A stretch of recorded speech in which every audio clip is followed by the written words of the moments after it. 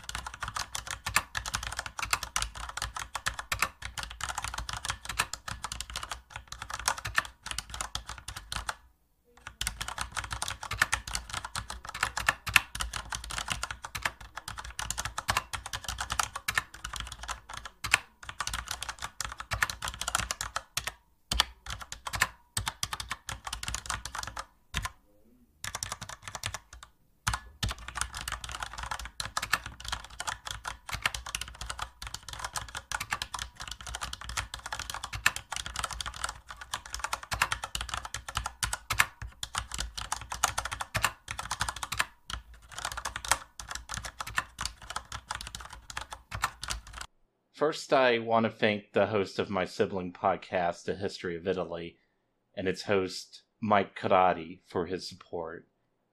If you have more of an appetite for Italian history, you should add A History of Italy to your podcast list. I'm just constantly impressed by Mike's ability to run through the story of a region that for much of its medieval and early modern history was split into a lot of different countries so well. I struggle enough with talking about one family in one city, so he has my respect. Be sure to check out A History of Italy after you listen to this one and sign up for our Patreon, of course. Also, the Vendetta Tangent episode should be up by the time you're listening to this. It's available on Patreon and should also be accessible if you subscribe to the Medici podcast on Spotify.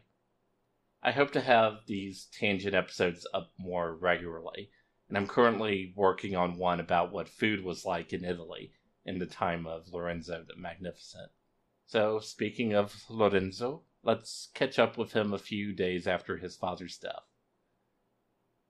The members of the Medici party among Florence's ruling class met in the hundreds and sent a delegation led by Tommaso Soderini to him, asking him to take up the mantle of his father and grandfather as the first citizen and unofficial leader of Florence. This was a degree of recognition and legitimacy even Lorenzo's father Piero didn't receive. In Lorenzo's own words, "Their proposal was naturally against my youthful instincts, and considering that the burden and danger were great, I consented to it unwillingly.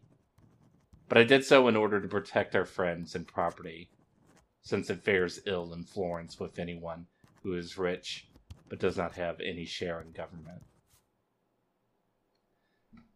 In his own History of the Medici, J.R. Hale casts doubt on this, saying that Lorenzo was being disingenuous.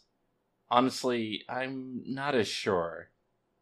Maybe Lorenzo is exaggerating or misremembering his exact feelings when he writes he was unwilling. But I don't believe his feelings about being thrust into the role of the caretaker of Florence and the Medici bank weren't mixed. I talked last time about how, at least in his poetry, Lorenzo expressed a yearning for a life in the countryside, away from the cutthroat politics of Florence. Likewise, there's what the 20-year-old Lorenzo did once he stepped into his father's role.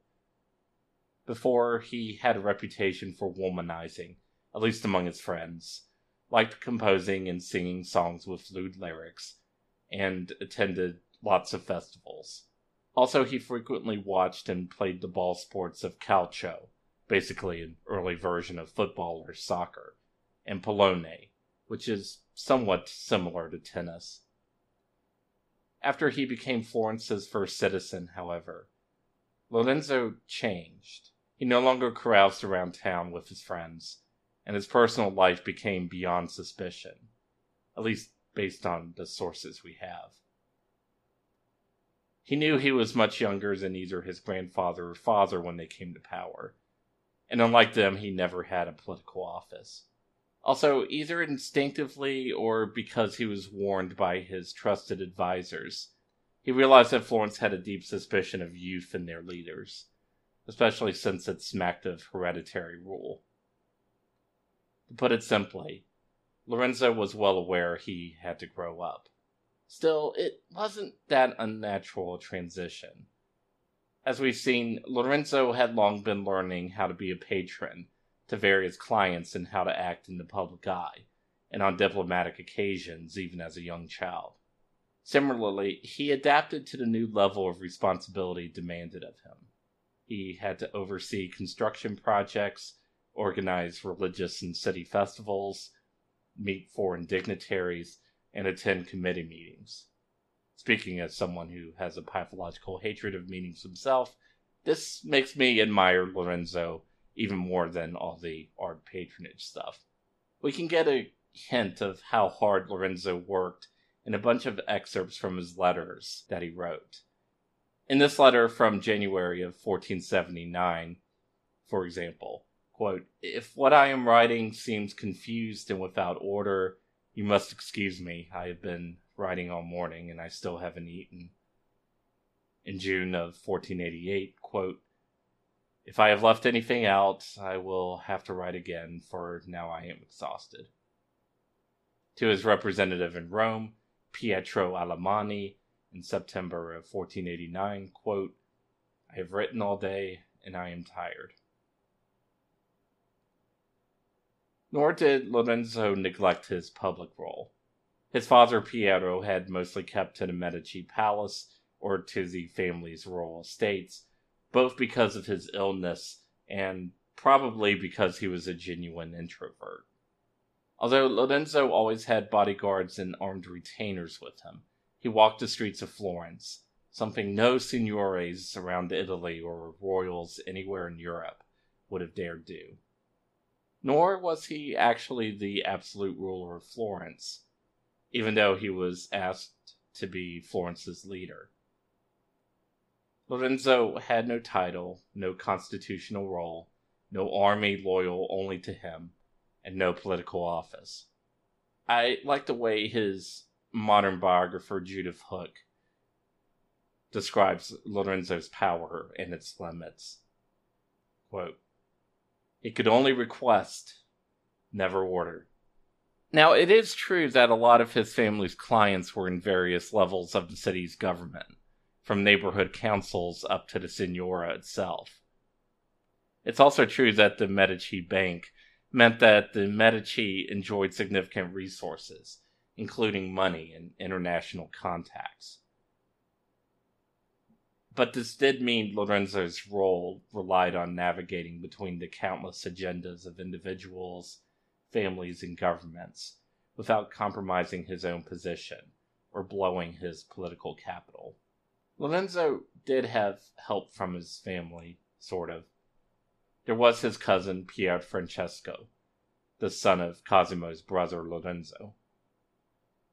Like always, Pier Francesco lacked much interest in politics, but he was also very rich. He still sat on his massive inheritance, which gave him half the shares in the Medici Bank, on top of a huge fortune that exceeded Lorenzo's own. This is why early on in his career, Lorenzo ended up heavily in debt to Pier Francesco. This may be why Lorenzo decided Pier Francesco should stop paying for conspiring with the Party of the Hill and allowed him back into politics. Pierfrancesco was chosen for a term to be one of the officials that selected candidates for the Signora, served as an ambassador to King Florence of Naples, and was a member of the committee that oversaw the state's own bank, the Monte di Pieta. More reliable was Lorenzo's younger brother, Giuliano. Here is a description of him from his tutor, the humanist scholar Angelo Poliziano. He was tall and sturdy with a huge chest. His arms were rounded and muscular, his joints strong and big, his stomach flat, his thighs powerful, his calves rather full. He had bright, lively eyes, with excellent vision, and his face was rather dark, with thick, rich black hair worn long and combed straight back from the forehead. He was skilled at riding and at throwing, jumping and wrestling, and prodigiously fond of hunting. Of great courage and steadfastness, he fostered piety and good morals. He was accomplished in painting and music and every sort of refinement. He had some talent for poetry, and wrote some Tuscan verses, which were wonderfully serious and edifying. And he always enjoyed reading amatory verse. He was both eloquent and prudent, but not at all showy. He loved wit, and was himself witty. He hated liars and men who hold grudges. Moderate in his grooming, he was none the less amazingly elegant and attractive. Giuliano was also free from his brother's sense of overwhelming responsibility. When he started out as a student at the University of Pisa, he wrote to his brother not about starting his studies, but dancing and jousting.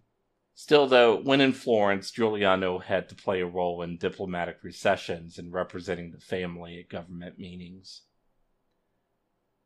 There are also hints here and there that he chafed at basically being his brother's vice president. Tellingly, one of the plays Lorenzo wrote, The Martyrdom of Saints John and Paul, was a drama set in the court of Emperor Constantine, and focused on a deadly struggle for power between Constantine's sons. It has the lines, Sometimes discord can spread, even in brothers bound by love most deep. Besides trying to expand Medici influence outside of Florence and the bank, this may have been part of the reason Lorenzo wanted his brother to join the church and become a cardinal. As we will see, though, the Pope had other plans. For now, though, let's talk about the first adversary Lorenzo faced, his own father's lieutenant, Tommaso Soderini. Soderini's enemies had tried taking him down with corruption charges, but he not only beat the rap, he also succeeded in getting his rivals exiled. Emboldened, Soderini and his allies' next target would be Lorenzo himself. Soderini had learned well from the failures of the Party of the Hill. He wouldn't try to set up an openly anti-Medici faction within the government, nor would he try to take out Lorenzo using what we might call extrajudicial means. Instead, he would start by trying to undermine Lorenzo's foreign policy. For overturning the Medici foreign policy, the crisis in Rimini had opened up an opportunity. It is true that as far as hotspots for war go, the crisis did thankfully cool itself down, thanks to Roberto Malatesta's uncanny ability to murder his rivals to the throne, his stepmother Isotta, and his infant half-brother. Okay, allegedly murder. But keep note if you ever have to bring up a case from history where a sociopathic ruler actually stopped a war from happening. Roberto had also defeated the papal forces, securing his hold over Rimini. The fact that the major Italian powers had come so close to war, though, did raise questions about Florence remaining in an alliance with Milan and Naples, especially when this triple alliance seemed to only help Milan's goal to expand its influence over northern Italy, and its unending rivalry with the Republic of Venice. Soderini became the spokesperson of a growing faction within the Medici party, arguing that Florence should switch sides from Milan to Venice.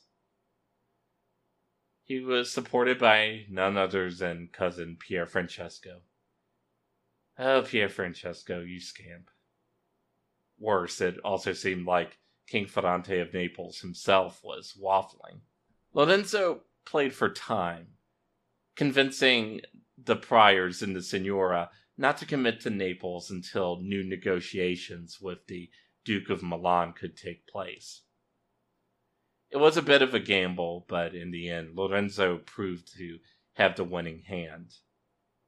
Talks between the King of Naples and Venice broke down, possibly because Venice didn't really want an alliance with Naples, but were instead hoping to put pressure on Florence to join their team. That's just my own speculation, though. Not least because it turned out that he had been getting bribes from the King of Naples, Soderini came out of the whole fiasco humiliated. All in all, it was a massive PR victory for Lorenzo's new regime. Florentines celebrated the renewed alliance by ringing bells and lighting bonfires on the streets. Then Duke Galeazzo Maria and his wife Bona of Savoy made an extravagant state visit to Florence, attended by 50 men in livery, numerous adorned war horses, huntsmen and falconers with 500 pairs of hunting dogs, and a troop of 500 soldiers. Moralists complained that the Duke and his soldiers ignored all the fasting rules of Lent, but otherwise, the visit boosted Lorenzo's profile. Beaten but not out, Soderini tried a new approach. Rewired the government's own mechanisms in favor of himself and Florence's other great families. Against the advice of practically everyone except Soderini and his allies, Lorenzo considered giving his support to a constitutional reform that would have created a permanent government council of accoppiatori, the officers who determined who would be eligible for political office. On the surface, it looked like this change would shore up the Medici's control over politicians. However, it would also create a new power base for Florence's top families. In the end, though, Lorenzo gave up on the plan, and it was voted down by the Cento. Instead, Lorenzo was convinced to back a law that made it so that 40 members of the Cento would hold their positions for life, making it easy for the Medici to keep control over the members of the Cento.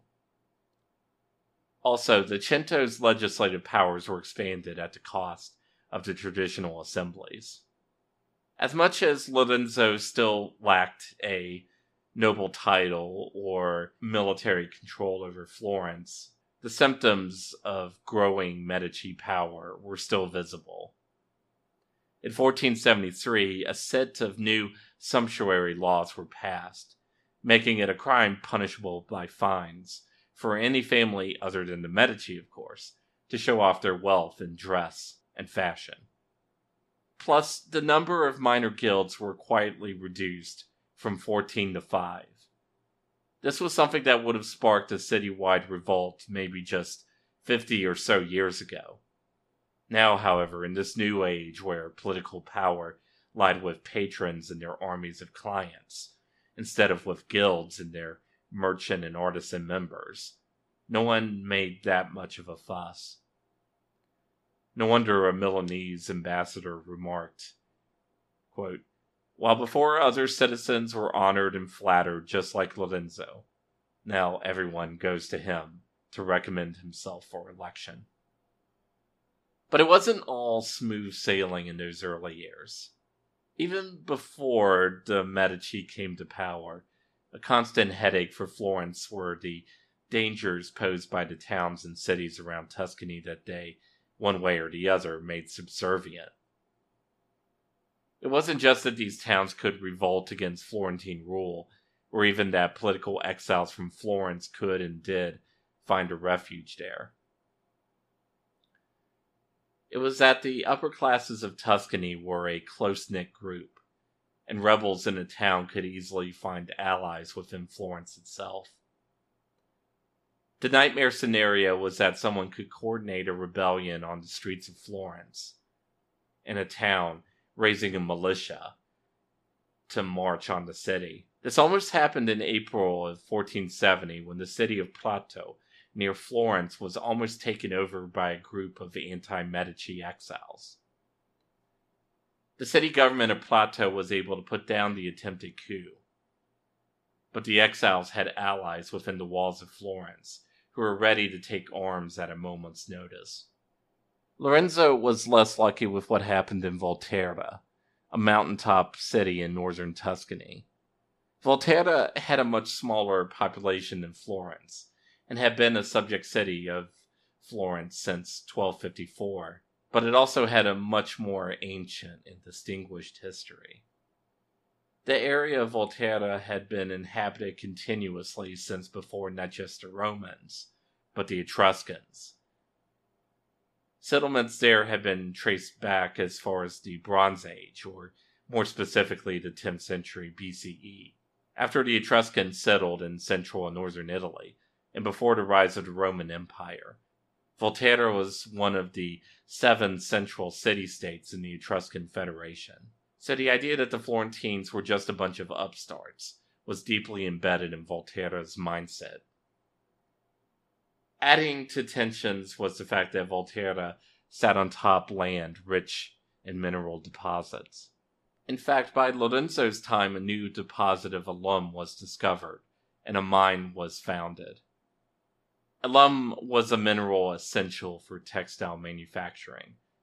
The contract to open and run the mine was granted to a company of investors, all from Florence, Volterra, and Siena. The company's head was Paolo Ingarami, a Volterran client of the Medici. In June of 1471, the government of Volterra voided the contract on a legal technicality, and Paolo retreated to Florence. Volterra might have even been acting in concert with anti-Medici interests in the Signora, since a majority of anti-Medici priors just happened to be serving their term of office at the time. However, by the start of next year, a pro-Medici government had come into office, and they promptly put together a committee headed by Lorenzo de Medici to deal with the Volterra problem.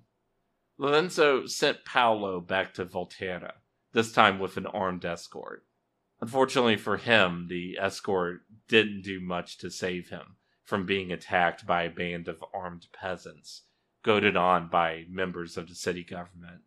The mob killed him, and then shoved his body out of a window, which I guess technically means it wasn't defenestration since he was dead before he fell out the window. Anyway, Paolo's father-in-law was also assassinated. Then things got even worse. The exiled leaders of the old party of the Hill were in talks with the Volterrans. The government of Volterra was also making overtures to other Italian powers, including Florence's own allies, Naples and Milan. Worse, the Duke of Milan, the same man who called Lorenzo and Giuliano his brothers in one letter, left Florence twisting in the wind. According to surviving correspondence between the Duke and his representative in Florence, he just didn't want to pledge to support Florence against Volterra's too soon, out of concern that if Lorenzo felt too secure, he might reconsider his alliance with Milan. Toward the end of April, war was formally declared.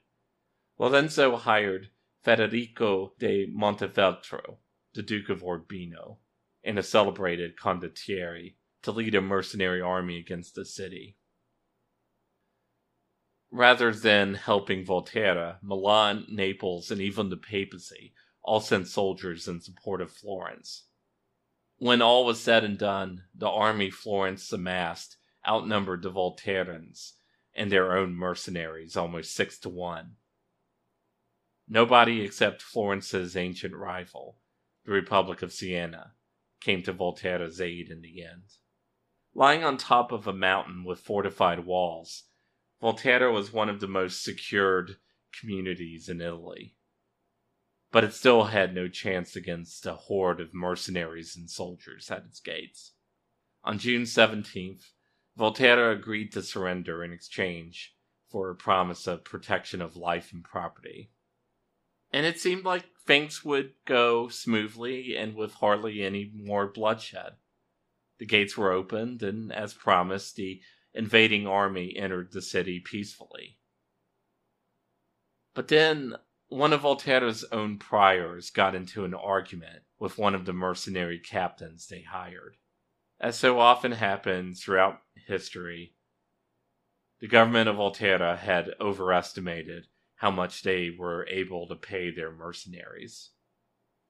The day Florentine forces marched in, Volterra's troops were hungry and lacking pay. And now, all of a sudden, some haughty politician was telling them they'll get paid when they get paid. We don't know exactly what happened next, but basically, Volterra's mercenaries revolted and started wrecking and looting the city. And then Montefeltro's mercenaries joined them. Montefeltro might have put an end to it, but he was so busy admiring a rare manuscript of the Bible, copied in multiple languages, he didn't notice what was happening until hours after the looting started. Most of the sources suggest that when news of what happened reached Lorenzo, he was genuinely shocked. So shocked, in fact, that he went to Volterra personally and out of his own money and the Medici Bank's funds, offered to help pay to rebuild the city and pay compensation to Volterra's citizens. He even personally oversaw the construction of a new fortress over the burnt-out remains of the old bishop's palace. Late in life, Lorenzo would call the looting of Montefeltro his biggest mistake. Many historians, including a recent historian who wrote a book about the Medici, Mary Hollingsworth, have tended to agree. But was it that much of a strike against Lorenzo himself? Although he couldn't have anticipated the looting, the argument Hollingsworth and others had put forward was that Lorenzo was wrong to use so much force against Volterra in the first place. But the main problem with this argument, I think, is that it forgets the nature of politics in Renaissance Europe and how important honor was. It is true that Lorenzo had a vindictive and vengeful personality, but Lorenzo's client had been publicly murdered. It is unlikely even more experienced leaders would have responded very differently during that era. Also, it wasn't just that Volterra was economically valuable to Florence. The real problem was that Volterra was a growing sore on Florence's little empire. The longer the sore was allowed to fester, the more Florence's enemies and even its allies would be tempted to exploit it.